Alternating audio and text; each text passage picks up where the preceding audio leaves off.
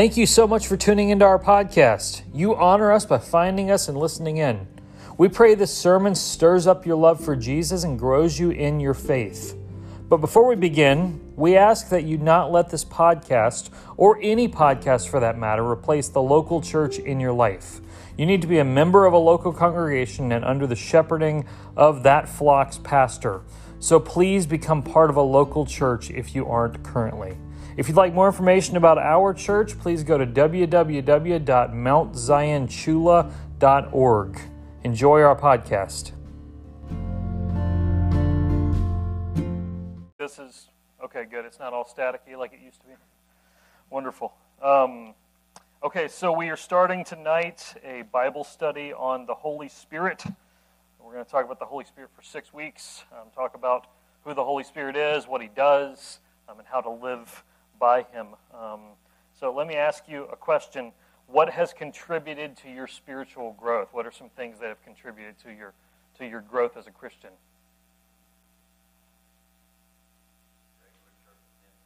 Okay, church attendance.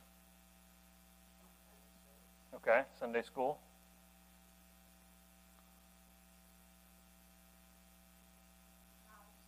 Bible study, all right. A lot of things that we could name. But often when we hear that question, and I didn't even think of it when I thought about it, a lot of people don't say the Holy Spirit contributes to my spiritual growth. It's not surprising, but being filled with the Spirit, walking by the Spirit, listening to the Holy Spirit, as Baptists, we don't think much about the Holy Spirit. Why do you think that is?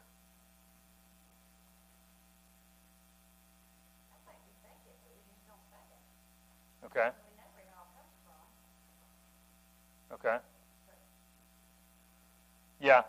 Compared to other denominations, we don't talk a ton about the Holy Spirit. Baptists don't. So why is that?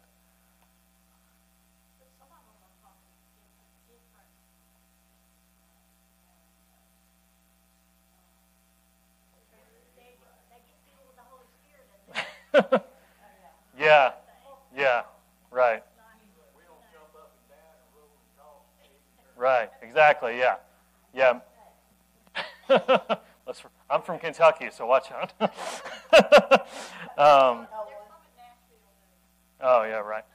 But yeah, that's probably the big reason that we as Baptists don't think much about the Holy Spirit is we've seen a lot of people that think too much about the Holy Spirit, and they go a little wonky. We're going to talk about some of those as we work through these 6 weeks. But is it easy to do church without the Spirit? Be honest. I mean, is it easy for us to, have church without even talking about the Holy Spirit? Yeah. Right. Right. Yeah. Yeah. He's here with us, and we know that. But I mean, we can people together and lead some music and do a sermon and go home and not think anything about Him. But think about this. What all would be missing if the Holy Spirit didn't exist, biblically speaking?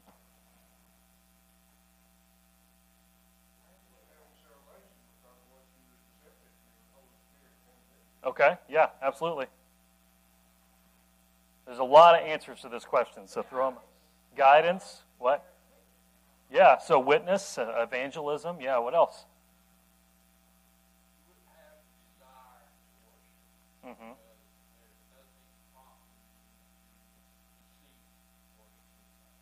Yeah, absolutely. Yeah. Yeah, through the cold and the rain.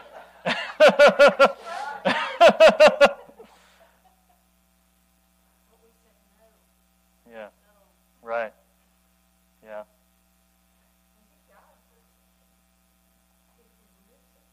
Mm-hmm.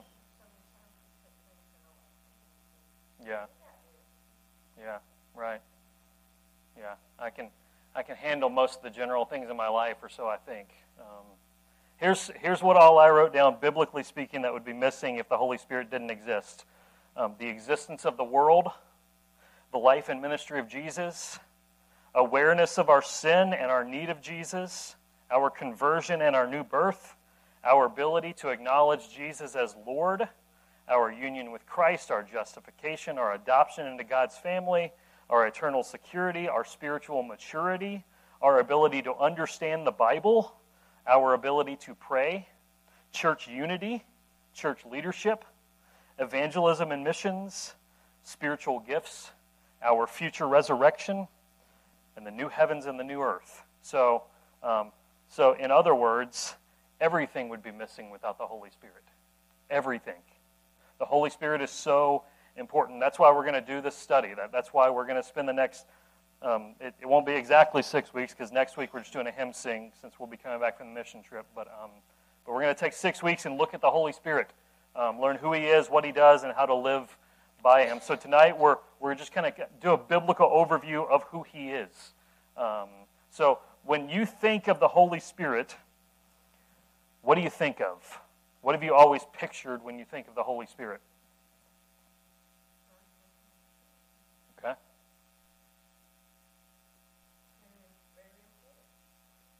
Yeah. There's no shortage of either uninformed or flat-out crazy ideas when it comes to the Holy Spirit, and so we want to know what the truth is regarding Him. Our two focuses for tonight and looking at who the Holy Spirit is that, first of all, the Holy Spirit is fully God, and the Holy Spirit was and is present in all of history.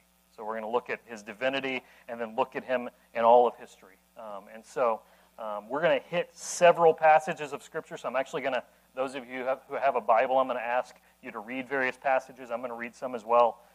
So let's talk about the fact that the Holy Spirit is God. We're talking about who the Holy Spirit is tonight. Next week we'll talk about what He does. Be honest. Do you always think of the Holy Spirit on the same level as God and Jesus? No. Generally we think He's something else in just our natural thought. I have to intentionally make myself think God the Holy Spirit is a person and He is God.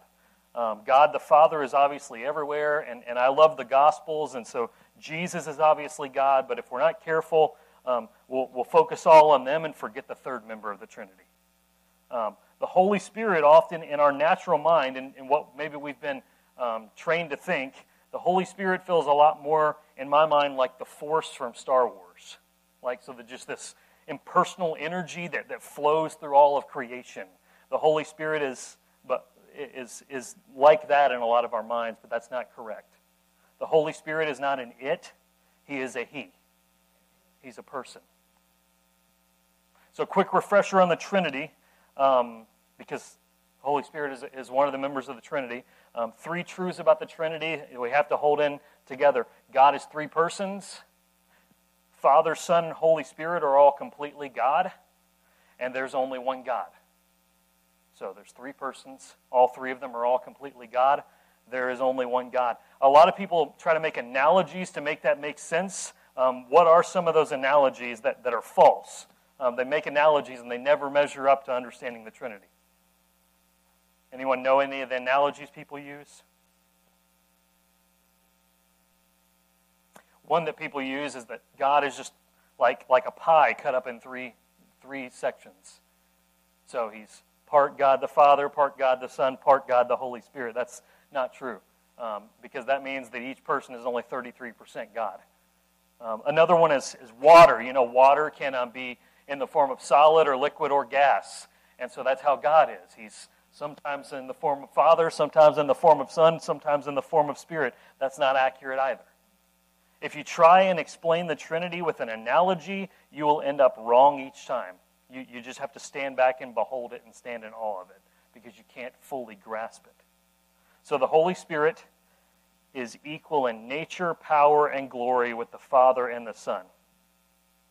So I asked, do you ever think of the Holy Spirit? Do you struggle to see the Holy Spirit as God? Here's another question.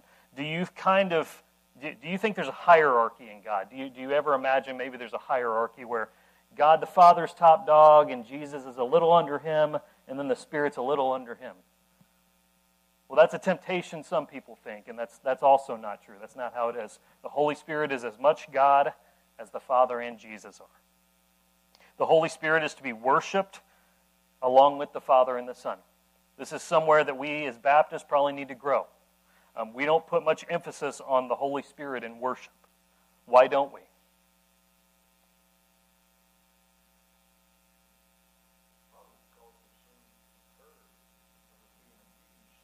Yeah, it's been abused majorly. We don't want to be like that, and we might be scared of him too. We're going to talk about that in a little bit, because we're scared.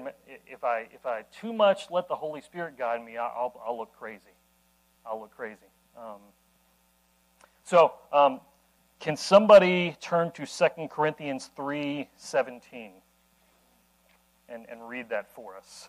I'm going to read Acts chapter 5.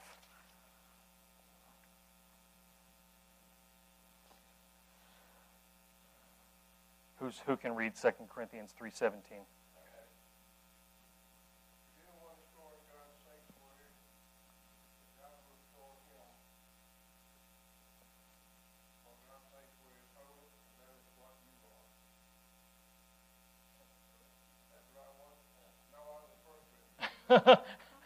I was like, did I give you the wrong verse? Okay.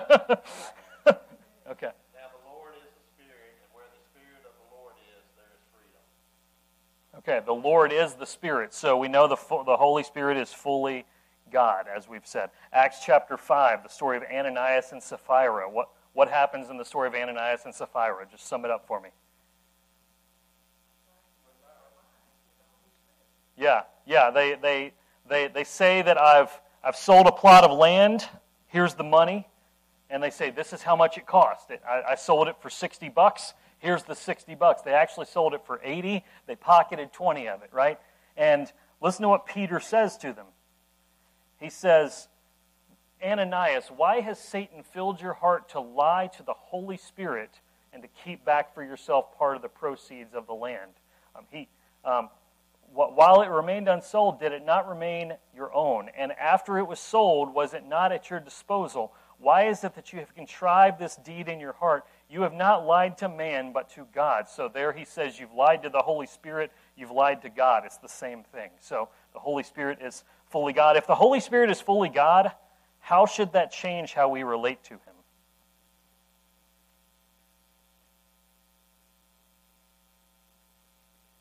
Okay, well, if Jesus is fully God, how should that change how we relate to him?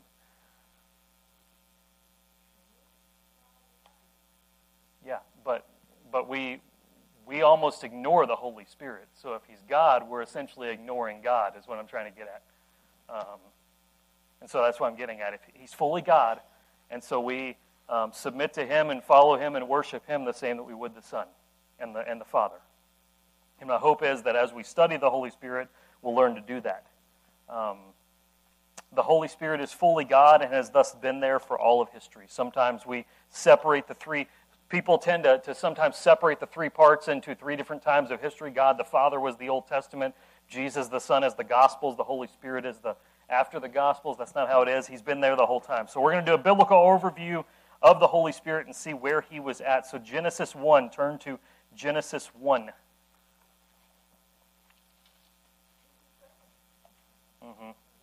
Yep. Genesis 1, we're going to look at verses 1 through 3. It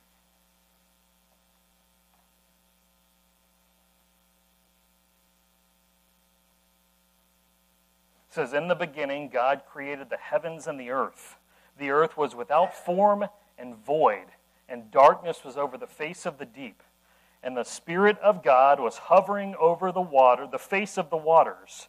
And God said, let there be light. And there was light.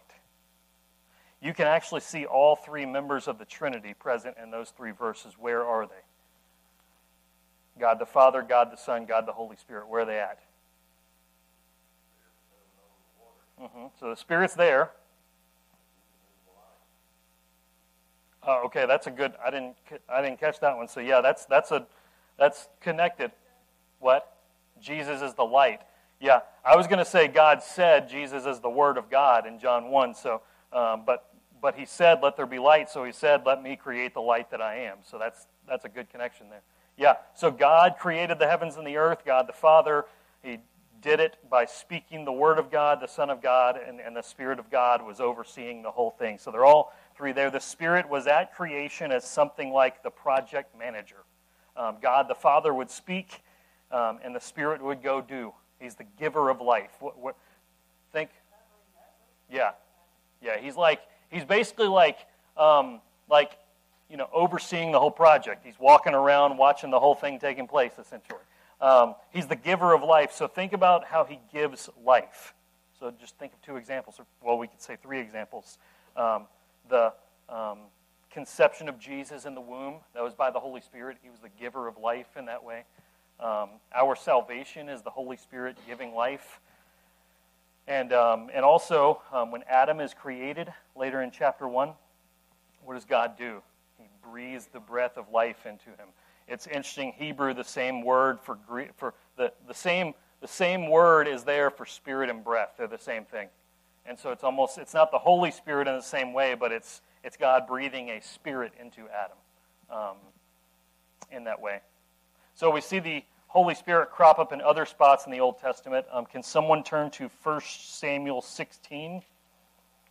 I'm going to turn to Judges chapter 3. 1 Samuel 16, correct. So the people of Israel came out of Egypt, went in the wilderness. They were in the wilderness 40 years. They went into the promised land with Joshua. They ran out all the... They ran out all the pagan people. They settled in the land, and they set up judges. Judges were something like mediators over conflict. They were not exactly kings, but they were kind of a people of authority that did that kind of thing. They would also defeat the enemies as enemies came in, and hear how the Spirit is leading them. Judges 3, 7 through 10. The people of Israel did what was evil in the sight of the Lord. They forgot the Lord their God and served the Baals and the Ashtaroth. Therefore the anger of the Lord was kindled against Israel, and he sold them into the hand of Cushan, king of Mesopotamia. And the people of Israel served Cushan 8 years. But when the people of Israel cried out to the Lord raised up a deliverer for the people of Israel, who saved them, Othniel, the son of Kenaz, Caleb's younger brother. The Spirit of the Lord was upon him, and he judged Israel. And it tells how he defeated Cushan, went to war with them, and all of those things. But the Spirit of the Lord was upon him. In the Old Testament, this is often how God, the Spirit, operated. He would come on people for a specific task, and they would do the role, and that would be how it happened. This is especially true with the kings. Who's got 1 Samuel 16? Can you read verse 13, whoever does? Yeah, 13. Chapter 16, verse 13 of 1 Samuel.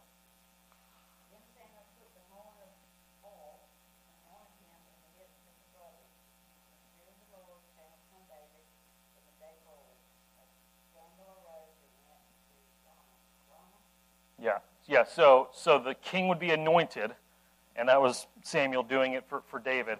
The king would be anointed. The Spirit would come on him so that he could be king over the land.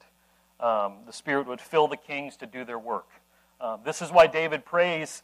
Psalm 51 is the psalm that he wrote after he sinned with Bathsheba, and he prays in that passage, "Do not take your Holy Spirit from me," as in, like, please don't take away my commission. He recognizes that the Spirit could get taken from him in that moment because he's been anointed with it to do the job of king, and it could get taken. Could that ever happen for us as believers? Can we as believers in Christ lose the Holy Spirit? Right, yeah, exactly. So we'll get to that in a little bit, but yeah, we can quench it, but we can't have the Spirit taken away from us like David could. So the judges had the Spirit come upon them. The kings did. The prophets as well. Ezekiel chapter 2. We see Ezekiel's commission, the beginning of his ministry. Ezekiel 2, verses 1 through 5. God said to me, "Son of man, stand on your feet, and I will speak with you." And as he spoke, the Spirit entered me and set me on my feet, and I heard him speaking to me. And he said to me, "Son of man, I send you to the people of Israel, to the nations of the rebels who have rebelled against me. They and their fathers have transgressed against me to this very day, and the descendants also are impudent and stubborn, and I send you to them, and you shall say to them, thus says the Lord. And goes on to commission him more, but he says the Spirit entered him, and it commissioned him. The Spirit commissioned Ezekiel to do his work. He would speak through the prophets in that way. The Holy Spirit would come into them for the task that they were to do, and they would go do it. Sometimes we maybe picture it like they were, possessed, like by the Spirit. I don't know that it necessarily happened like that. It was a lot more like the prophet spoke, and the Lord used his words to work. Everything God does, he does through his Spirit. He also did this with the Spirit-filled ordinary people. He filled the judges, the kings, the prophets. He also did ordinary people. So later, when we're working through Exodus, we're going to get to when they build the tabernacle. And the people that are commissioned to build the tabernacle, it says, are filled with the Spirit to do it. Also, Simeon in Luke chapter 2, when Jesus is in the temple, is filled with the Spirit to speak a word of prophecy over Jesus, the baby. And then the suffering servant, the one who is going to come, Jesus. We're going to get into him in a minute. But so many prophecies in the Old Testament talk about how the Spirit is going to come through him, and he's going to be led by the Spirit, and everything he's going to do is by the Spirit. So then we come to the New Testament in that. Everything Jesus did on earth was through the power of the Spirit. We like to imagine Jesus did everything he did simply out of his divinity. Some of the things he did that way, but he wasn't Superman. Like he wasn't like blasting power out, knocking mountains down. No, he did his work through the Spirit. The Spirit led him in everything that he did. He was divine. He was the eternal Son of God in human flesh. He was also a man. And so everything he did was in the power of the Spirit, a man full of God's Spirit. He was conceived by the Spirit. We know that from both Matthew and Luke. Flip over to the Gospel of Luke. We'll fly through a few passages there. Luke, we'll go ahead and read chapter 1, even though I just said what happens there. Luke chapter 1, verses 34 and 35.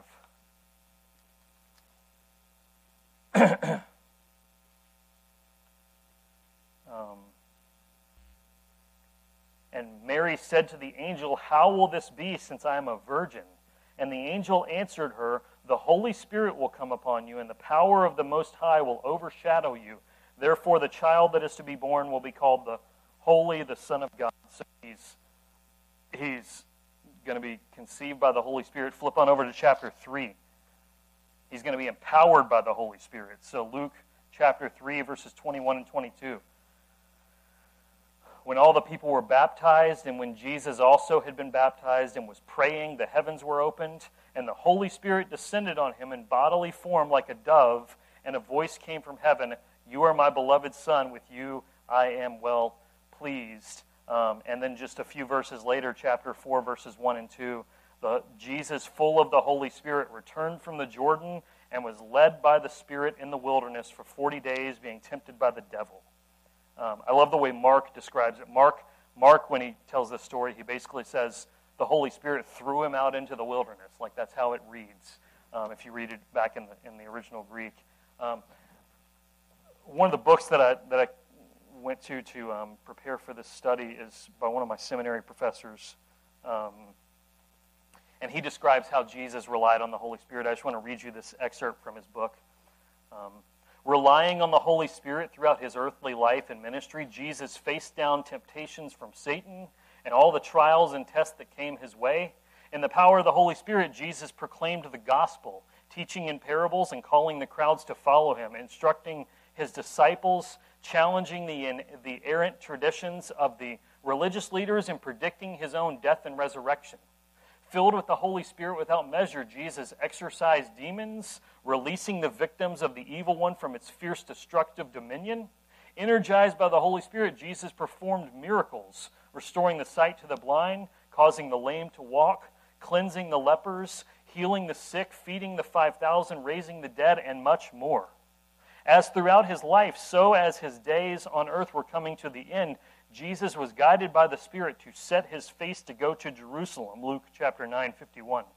There Jesus would face his death by crucifixion, be buried, and rise again in accordance with his own predictions.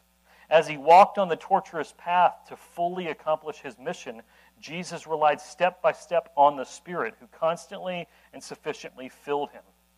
Through the Spirit, Jesus handed the morsel of bread to Judas, submitted to Judas the betrayer's kiss, reprimanded Peter for his futile combative tactics, looked at Peter who had denied him, responded forthrightly to Annas the high priest, engaged Pilate in conversation about kingship and truth, remained silent before Herod, carried his cross part way to Golgotha, comforted the weeping daughters of Jerusalem, and promised paradise to the repentant thief.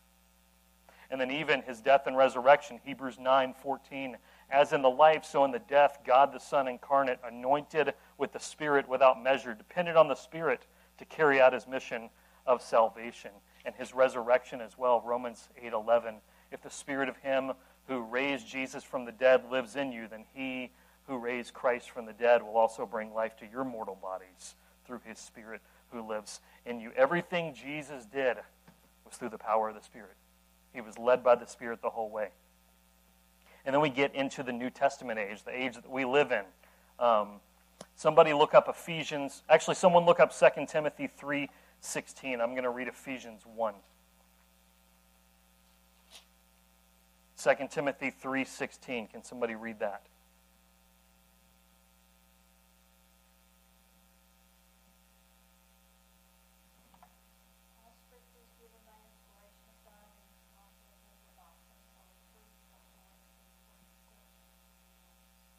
Yeah, so the Holy Spirit inspired the Scriptures. He's the one who inspired the authors to write the Old Testament and the New Testament. Here, Ephesians chapter 1 regarding the Spirit, regarding your salvation. In him we have obtained an inheritance, having been predestined according to the purpose of him who works all things according to the counsel of his will, so that we who were the first to hope in Christ might be to the praise of his glory. In him you also, when you heard the word of truth, the gospel of your salvation, and believed in him, you were sealed with the promised Holy Spirit, who is the guarantee of our inheritance until we acquire possession of it to the praise of his glory. We've been sealed with the Holy Spirit. So think about in those days, if you were writing a letter to someone or a scroll, they would put their seal on it. They would put the wax and they would stamp the scroll with their seal, and that would not be opened until it got to the person that it was going to.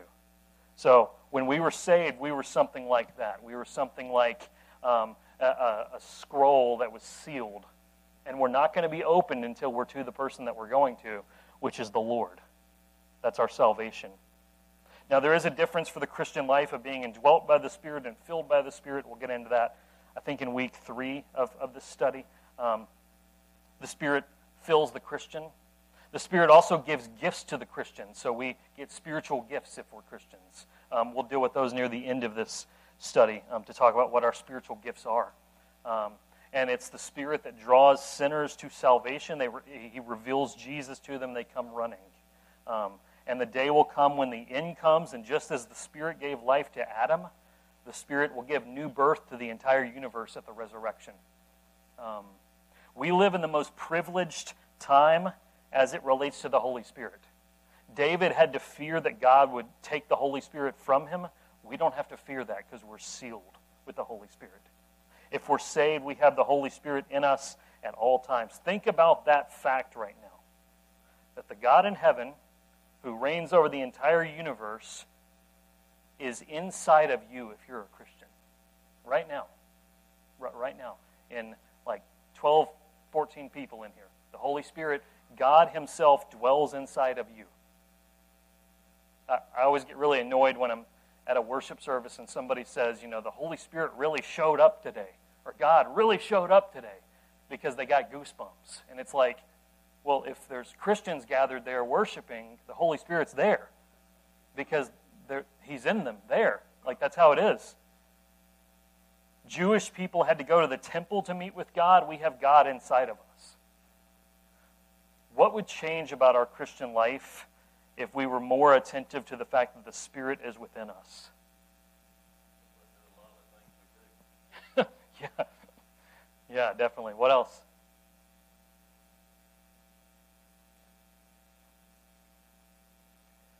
Why would I ever have to fear,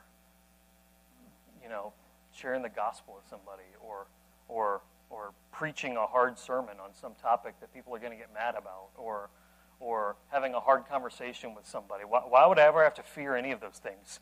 Because God himself is literally inside of me. What would change about us, along with what Sydney said, we wouldn't love our sin so much. We wouldn't be so easy to neglect being at church. We wouldn't be so easy to neglect reading our Bibles. Like we would seek the Lord a lot deeper if we were more attentive to the fact that God himself is within us. Everything would change about our Christian life. Why are we scared of the Holy Spirit? I have 3 reasons, but can you name any reasons we might be scared of him?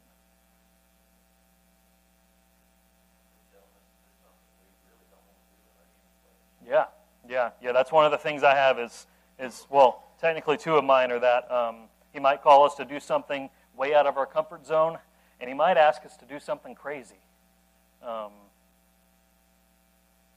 And then we've seen too much of weird stuff done in his name. We might be a little, iffy of going near the Holy Spirit because of that. What's the strangest thing you've ever seen someone do in the name of the Holy Spirit? Jump pews. I've seen that once or twice. Yeah. What else?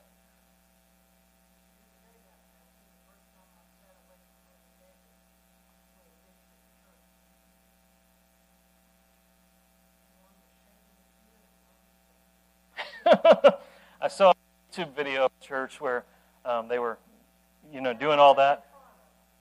Yeah, right. Well, I've seen a video of a church service where they were doing that, and a guy ran down the aisle and dove into the baptistry. But I told the story a long time ago at church, but one Sunday when I was in college, I got home from church, and I parked with a 7-story parking garage, and I parked, and I walked out, and I was walking to my dorm, and I was dressed nice, and as I walked out of the parking structure, I heard this guy say, "Hey, big guy," which I didn't know if I was supposed to be insulted by that, but I looked, and there's this African-American guy walking down the sidewalk, and he's like, "Hold on a second." He walked up to me, and he said, "How you doing today?" And I said, I'm good. How are you? He said, "Oh, I'm good.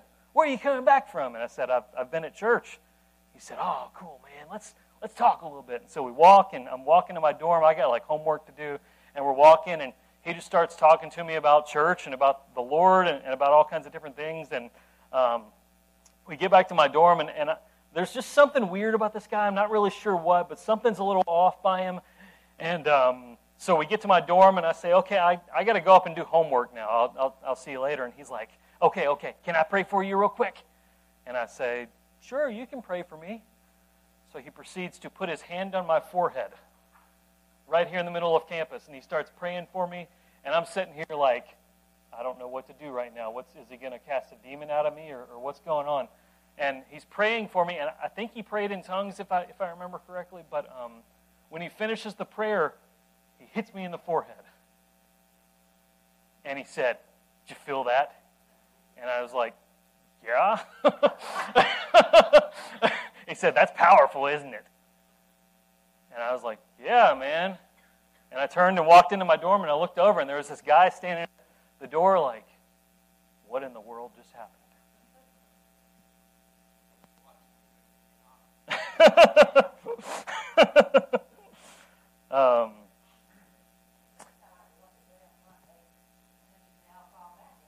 Yeah, that's Benny Hinn. Yeah.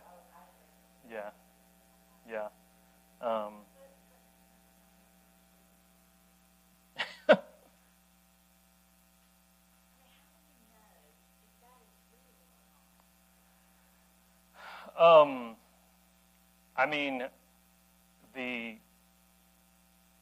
when we think about people falling out and everything and convulsing and all that, when people do that in Scripture, they're possessed by a demon. They're not filled with the Holy Spirit. I mean, when people fall down and convulse and foam at the mouth, like that's what the demons did when Jesus came near them.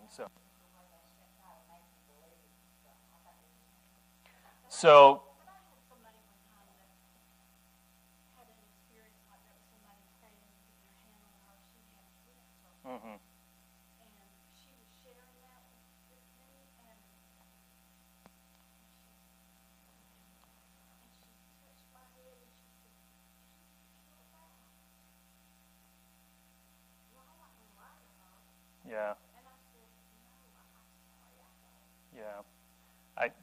you can't trust your feelings, and so, yeah.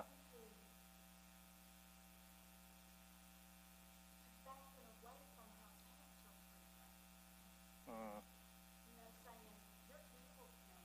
Yeah. Yeah.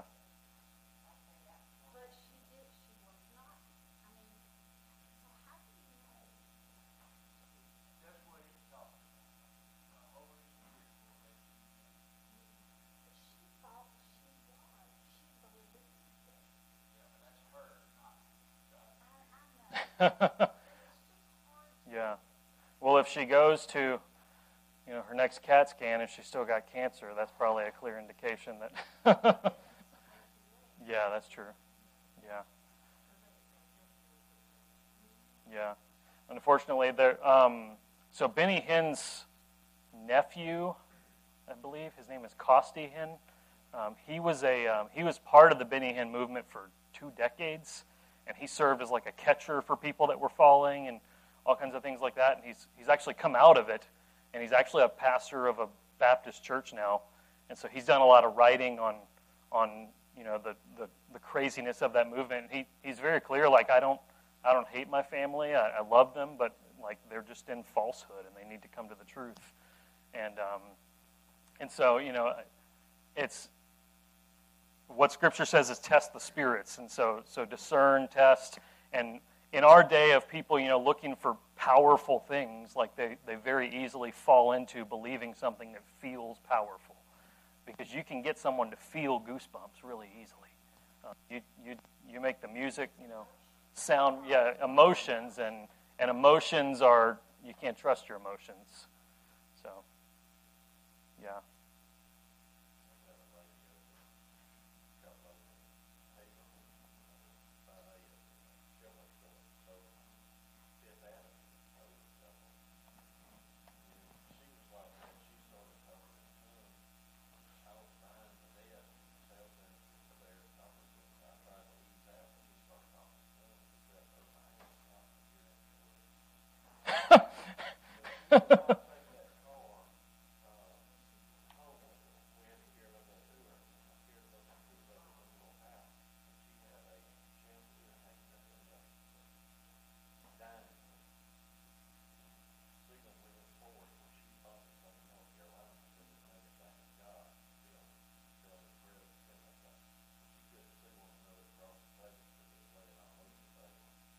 Wow.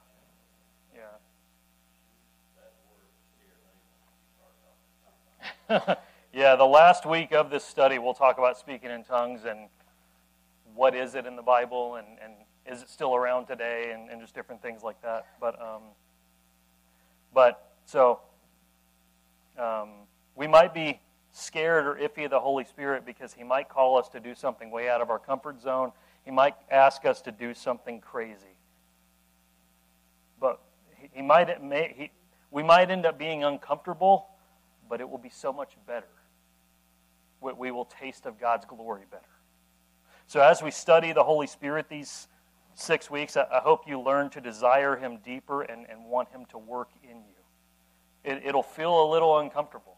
It might make you look weird to others, not in the ways that we're talking about, but a sold-out Christian living by the Holy Spirit in their life is going to look different than average Christianity. It's just going to. The Spirit is what brings life to your Christian walk, and that's what we're going to see that he does. So any final thoughts or any final questions before we conclude tonight?